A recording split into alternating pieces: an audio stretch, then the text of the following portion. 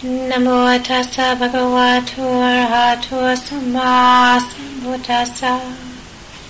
Namo tassa bhagavato arahato samma sambuddhassa. Namo tassa bhagavato arahato samma sambuddhassa. Buddhang dhammang sanghang namassami. One of the things that I really appreciate about this tradition and the teachings that come through this tradition is the clarity of what I hear. So when we're reading or we're chanting the chant that we did this evening before we began the meditation, things are laid out in a clear and gradual path, and starting with such things like, not hanging out with fools is a blessing, and living in a good place is a blessing, and taking care of your parents is a blessing.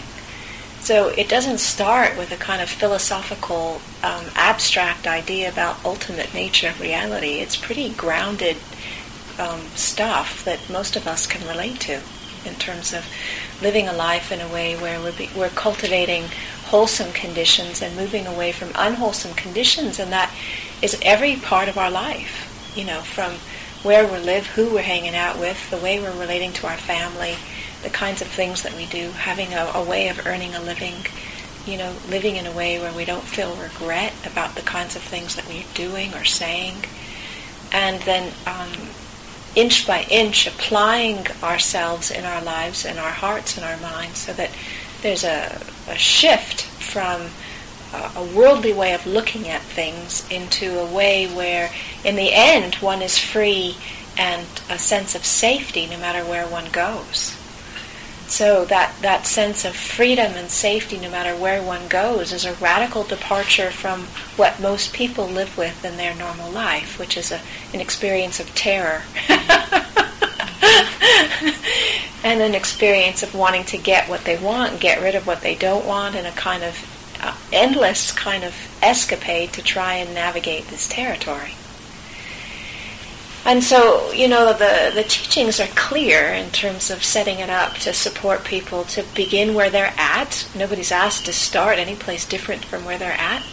And then offering encouragement and instructions to make inroads so that there's a little bit more peace, a little bit less suffering, and then that gradually spreads and includes every aspect of one's body, heart, and mind, life, lifestyle, and relationship, so that eventually there's a transformation that can take place and there's a deep sense of inner freedom which is possible.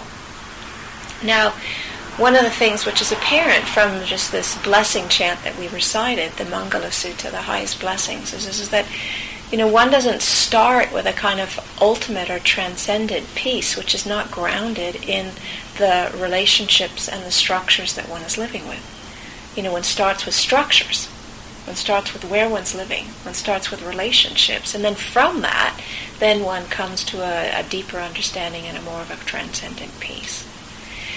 So I've just come back from a week of being away, and the Awakening Truth Board of Directors was very happy and supportive of me going to an ordination that was going to be in California. And I was very happy to go because this was going to be an event of extraordinary significance.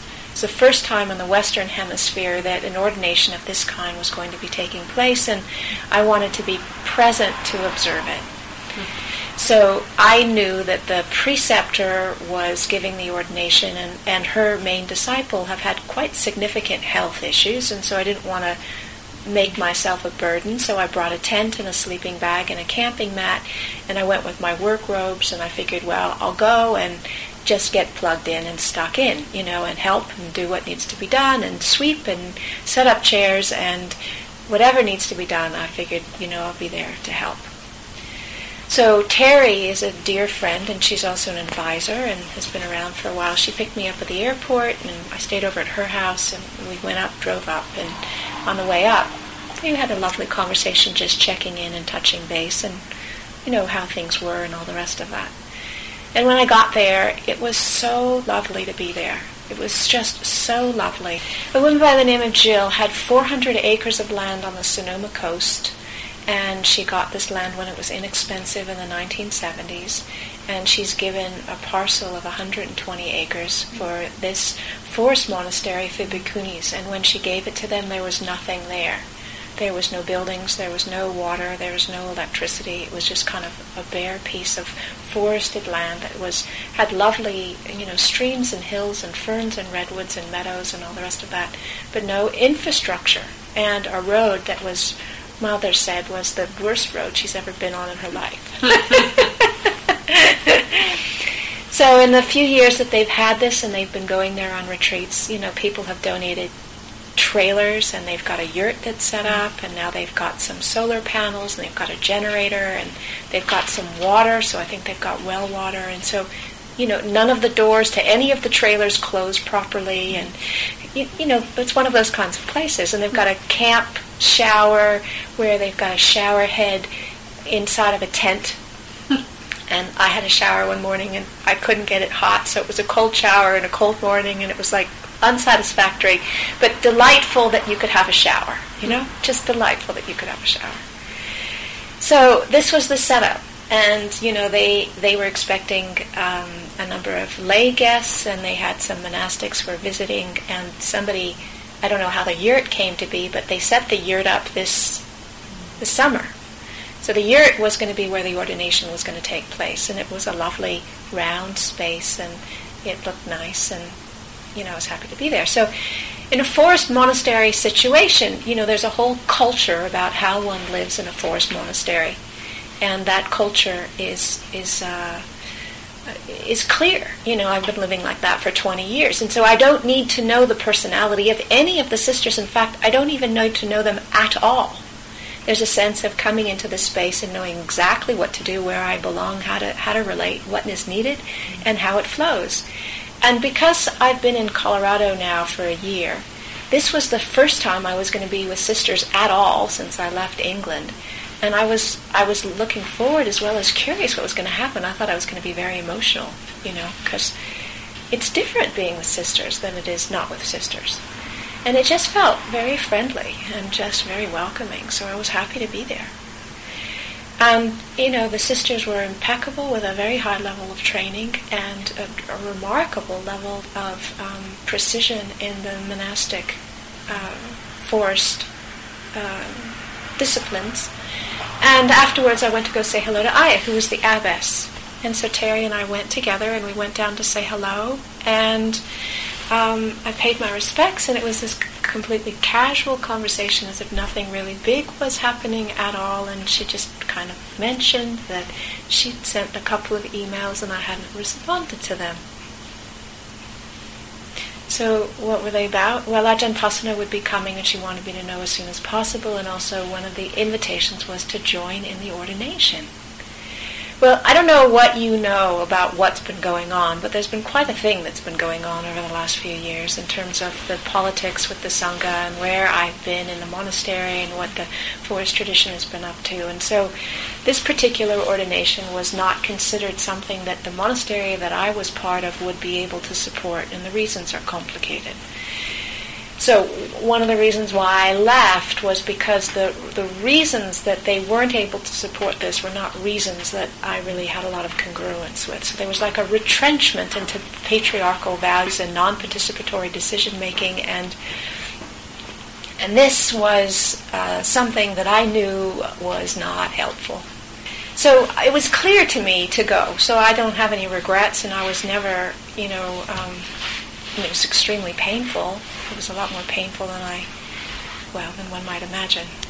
Leaving a community that you've been part of for 20 years and leaving a community of sisters you've been embedded in and gone through unimaginable things with, and ending up in Colorado Springs of all places with a bunch of people who don't really have a clue which way is up in terms of what a monastic is and how to look after them and all the rest of that. Anyway, so this ordination was a significant thing in the politics of what's been going on in the last couple of years.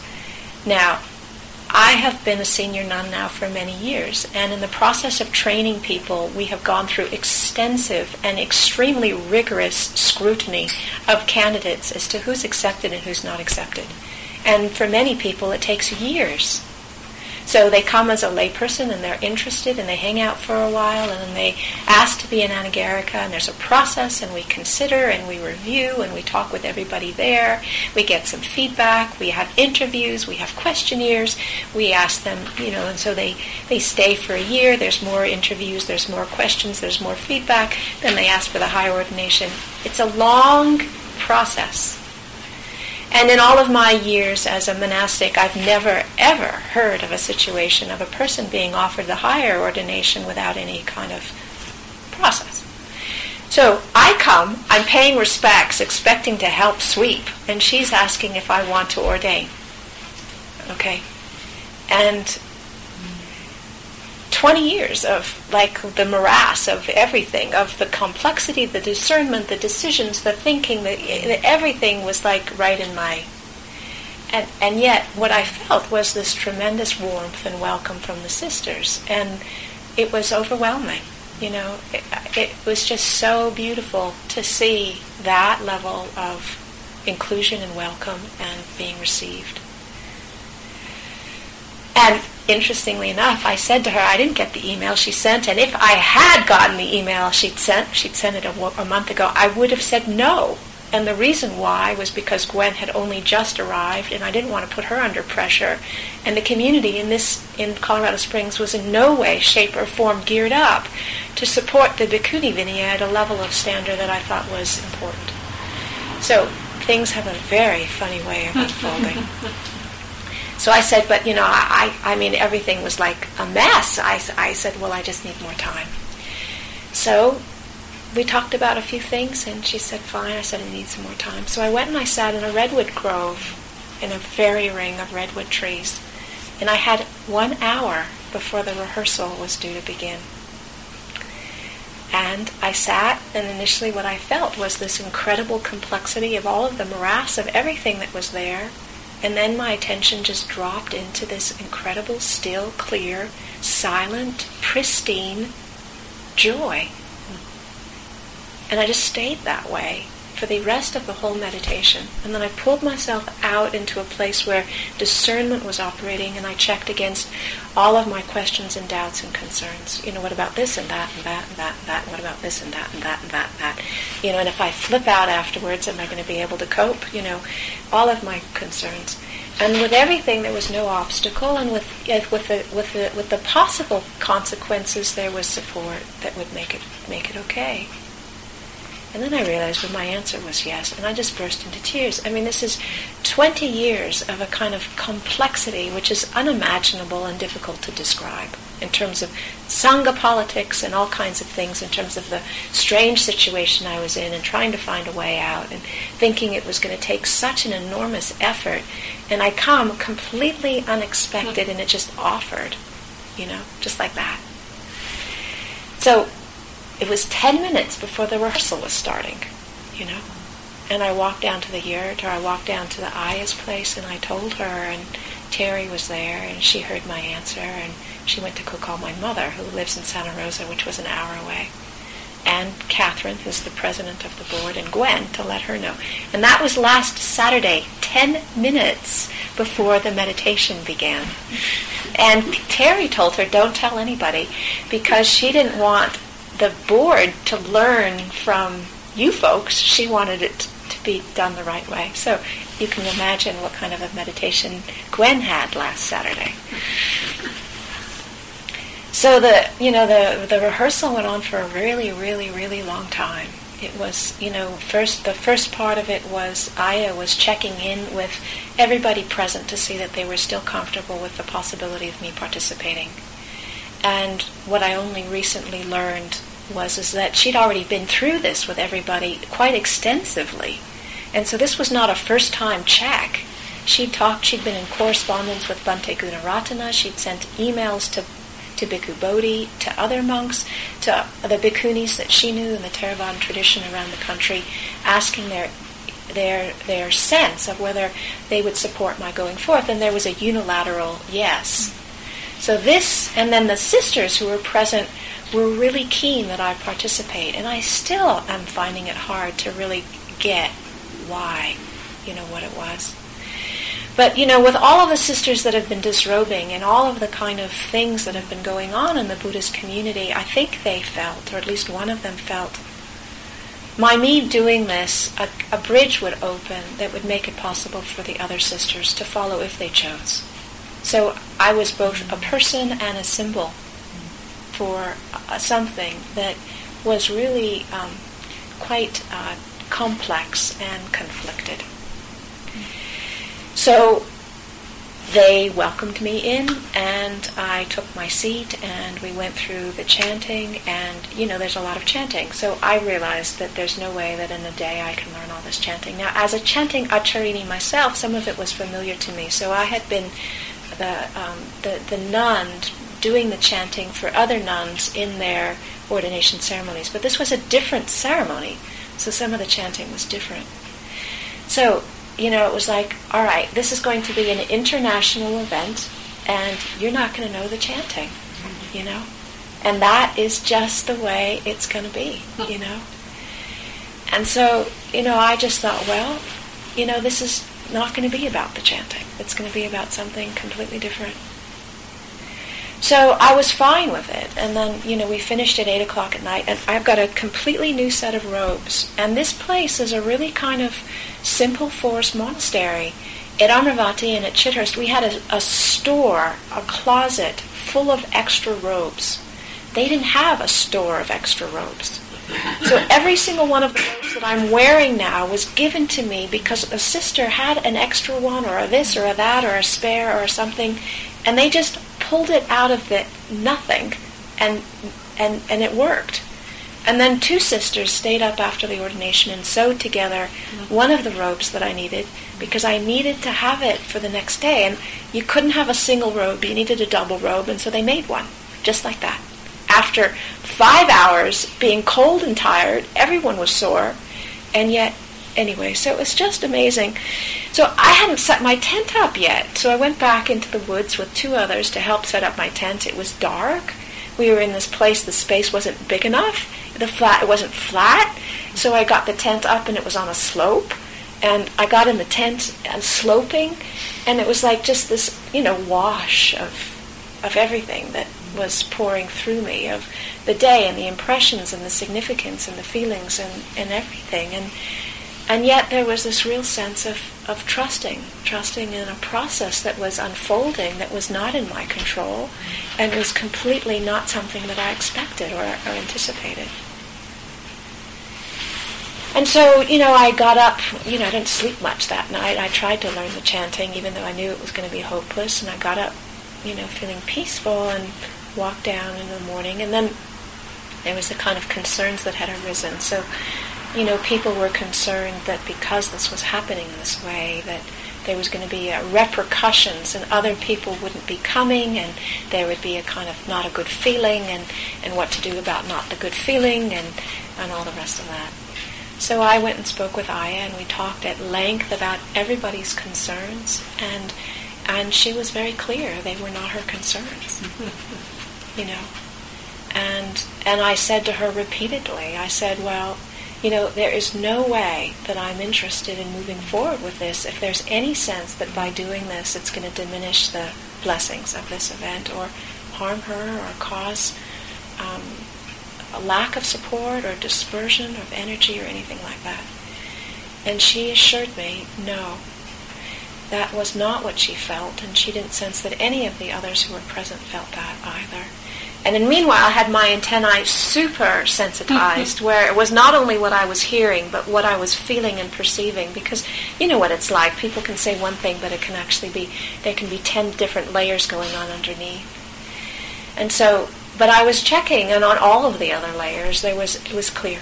I had a clear signal. And what I heard later was that one of the nuns who was in the trailer listening to this conversation silently spent the entire time praying that I would not back down.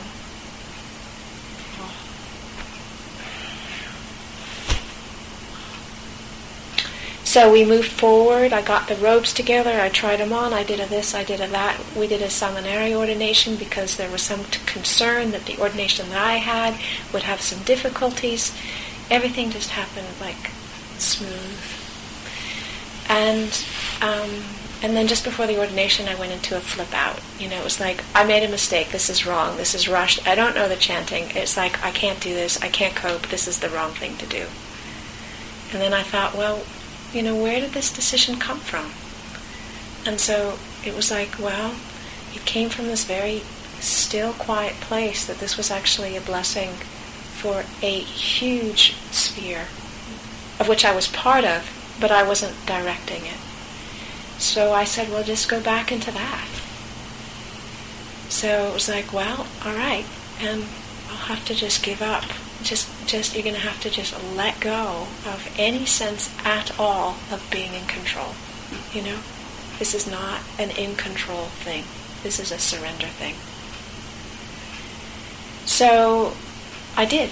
And, there was a procession up, which was very beautiful. It's a little bit, Mom said she was so excited because she says it's a little bit like going to a wedding. And in fact, it is. It's an absolute commitment. And there are people who are sprinkling flower petals on you and chanting as you come by. And it's just very, very sweet. And the place was decorated, and there were beautiful flowers. And we went and we took our seats. And it unfolded. And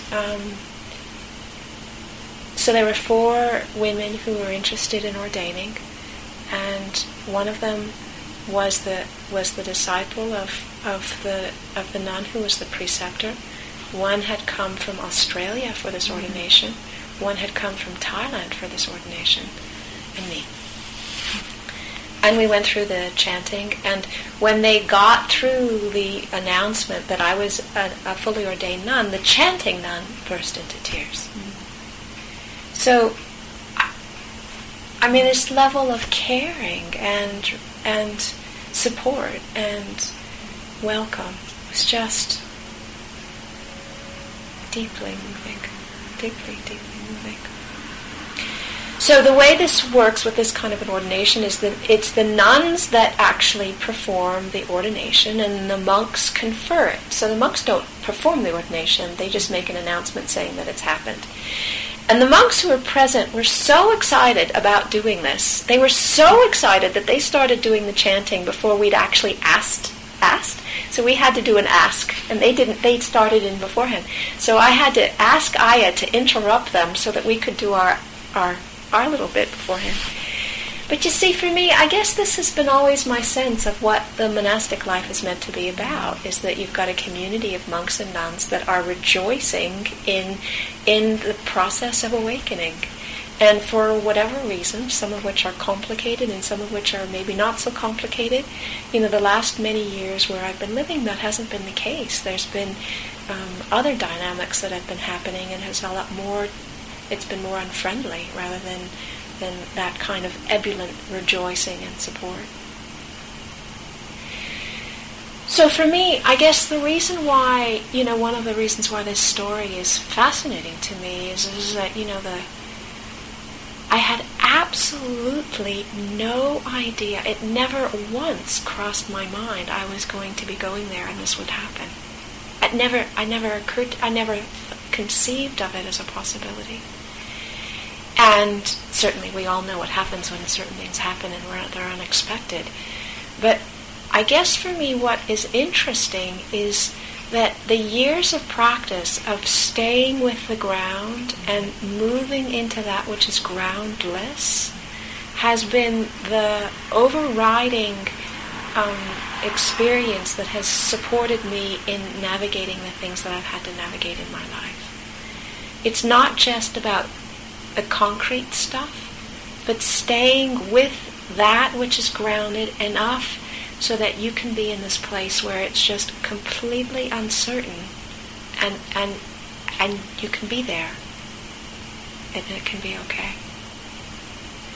And without being able to tolerate that, I don't think I could have navigated this. It would have been too disturbing, So this situation where you've got a group of women who are self-directed, I Tataloka was a Theravada nun, and at some point she decided she was going to go to Korea and get Bhikshuni ordination, and she did, and then she came back and reverted to Theravada robes. And then at some point she realized that by having done that with a Bhikshuni ordination, she would be in the position to support other women who wanted to be fully ordained nuns. So she wasn't asking the monks their permission. She was just going forward with what she understood was her right and ground as a fully ordained nun to do. And so when you have a group of women who know their ground, who know their place, who are empowered and clear, and their capacity to support other women is completely different than when you are a group of women with fear, looking behind your back constantly about being judged, and not having a clear sense of what your ground is, and you don't know how, or you don't have within your own experience that ability to welcome other sisters.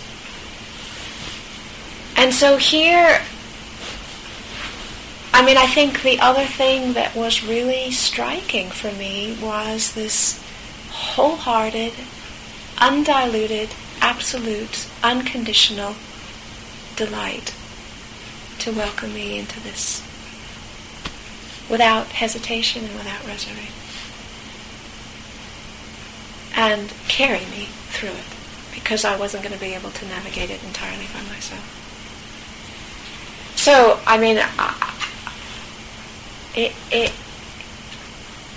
and then the other thing that happens is that I realize when I come back, or the next morning I realize that I had been trying to navigate on a mental level stuff that needed to be navigated on a structural level. And because I didn't have the capacity to do that, then there was naturally a sense of agitation and confusion and turmoil and distress. And I couldn't figure it out with my head how to get out of it. But because the structure changes, the ground changes, the legal standing changes, I now have community of sisters, I now have a way of plugging in to other groups and to organizations and to places, then all of a sudden the ground has shifted, and I feel this unbelievable sense of peace. And so I was expecting, one of the reasons why it would be unheard of for an ajahn or a preceptor to do this is because the form actually requires quite a lot of care, and the adjustment is significant. And that if a person hasn't prepared themselves emotionally and the community hasn't been prepared, it could be really unsettling to go through that without enough time, But my own experience is absolute relief. I feel so relieved, so utterly and totally relieved. It's like, wow, So as sisters, we made the best of what we were given, and we were grateful for what we had. We were given an opportunity to practice as alms mendicants, which was incredibly rare. And what was set up initially was set up in order to support, because the issue around bhikkhuni ordination was controversial then, it still is now. And so there was this kind of wish to create something that would support us, but not to have to navigate this whole complex, controversial thing. But without anybody realizing what they were setting up, they were creating a situation where we were isolated from the rest of the Buddhist community. And they were also, our existence had come into being through monks, and our connection to the tradition was through monks. And in the end, the monks were saying, well, the tradition actually belongs to them. And this is what the Buddha set up. And my connection in this case is not through the monks, but through the sisters. And so the sisters have their own ground, and having their own ground, they have a sense of capacity to navigate flexibility and autonomy in a way that when you don't have your own ground, you can't do it, So, I came back on Thursday, Gwen picked me up from the airport, and it's like, wow, I've been through something. So convention and reality, form and structure, the sense of belonging where you fit in, the sense of being isolated and alienated and not, It's like, what's different? I'm still living in Colorado Springs. I have got the Hermitage. We've got the annex here. And yet it feels like the ground is completely changed. Because all of a sudden I'm linked in to a whole other group of people that have their own ground. So, the Buddha's teachings about a gradual path where we start with the ground, we work with the ground, we transform the ground, and from having ground, then we are able to let the unknown be what it is and allow the unknown to be our resting place. And what I only just realized after the ordination was I was trying to resolve from a mental sphere what needed to be attended to on a structural sphere. I needed sisters, I needed community, I needed a sense of other people who had the same kind of rules that I had that I could talk to about stuff. I needed a way of, being able to be with other people who are doing the same thing as me. So this sense of belonging is non-trivial. Absolutely non-trivial. But where we need to be careful is where we don't compromise our integrity in order to feel the belonging that we so deeply yearn for. And one of the things that I think can happen with any group is that the longing to belong can then override the aspiration to awaken. And then when we do that, or if people do that, then the whole premise upon which people have started is somehow broken. So, this was the first time in the Western Hemisphere there was a Theravada Bhikkhuni ordination. And so you now have a fully ordained bhikkhuni living in Colorado Springs.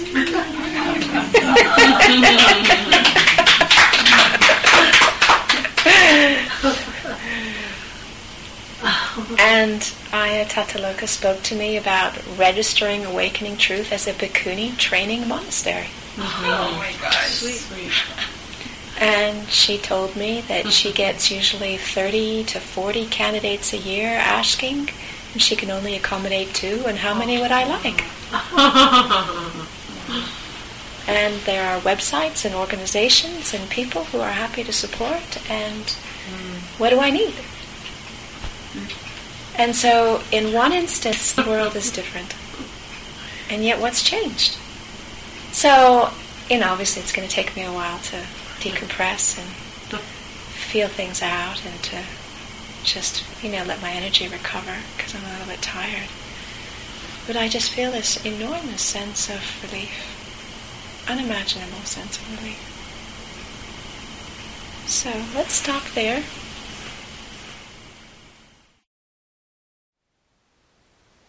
Thank you for listening. To learn how you can support the teachers and Dharma Seed, please visit dharmaseed.org/donate.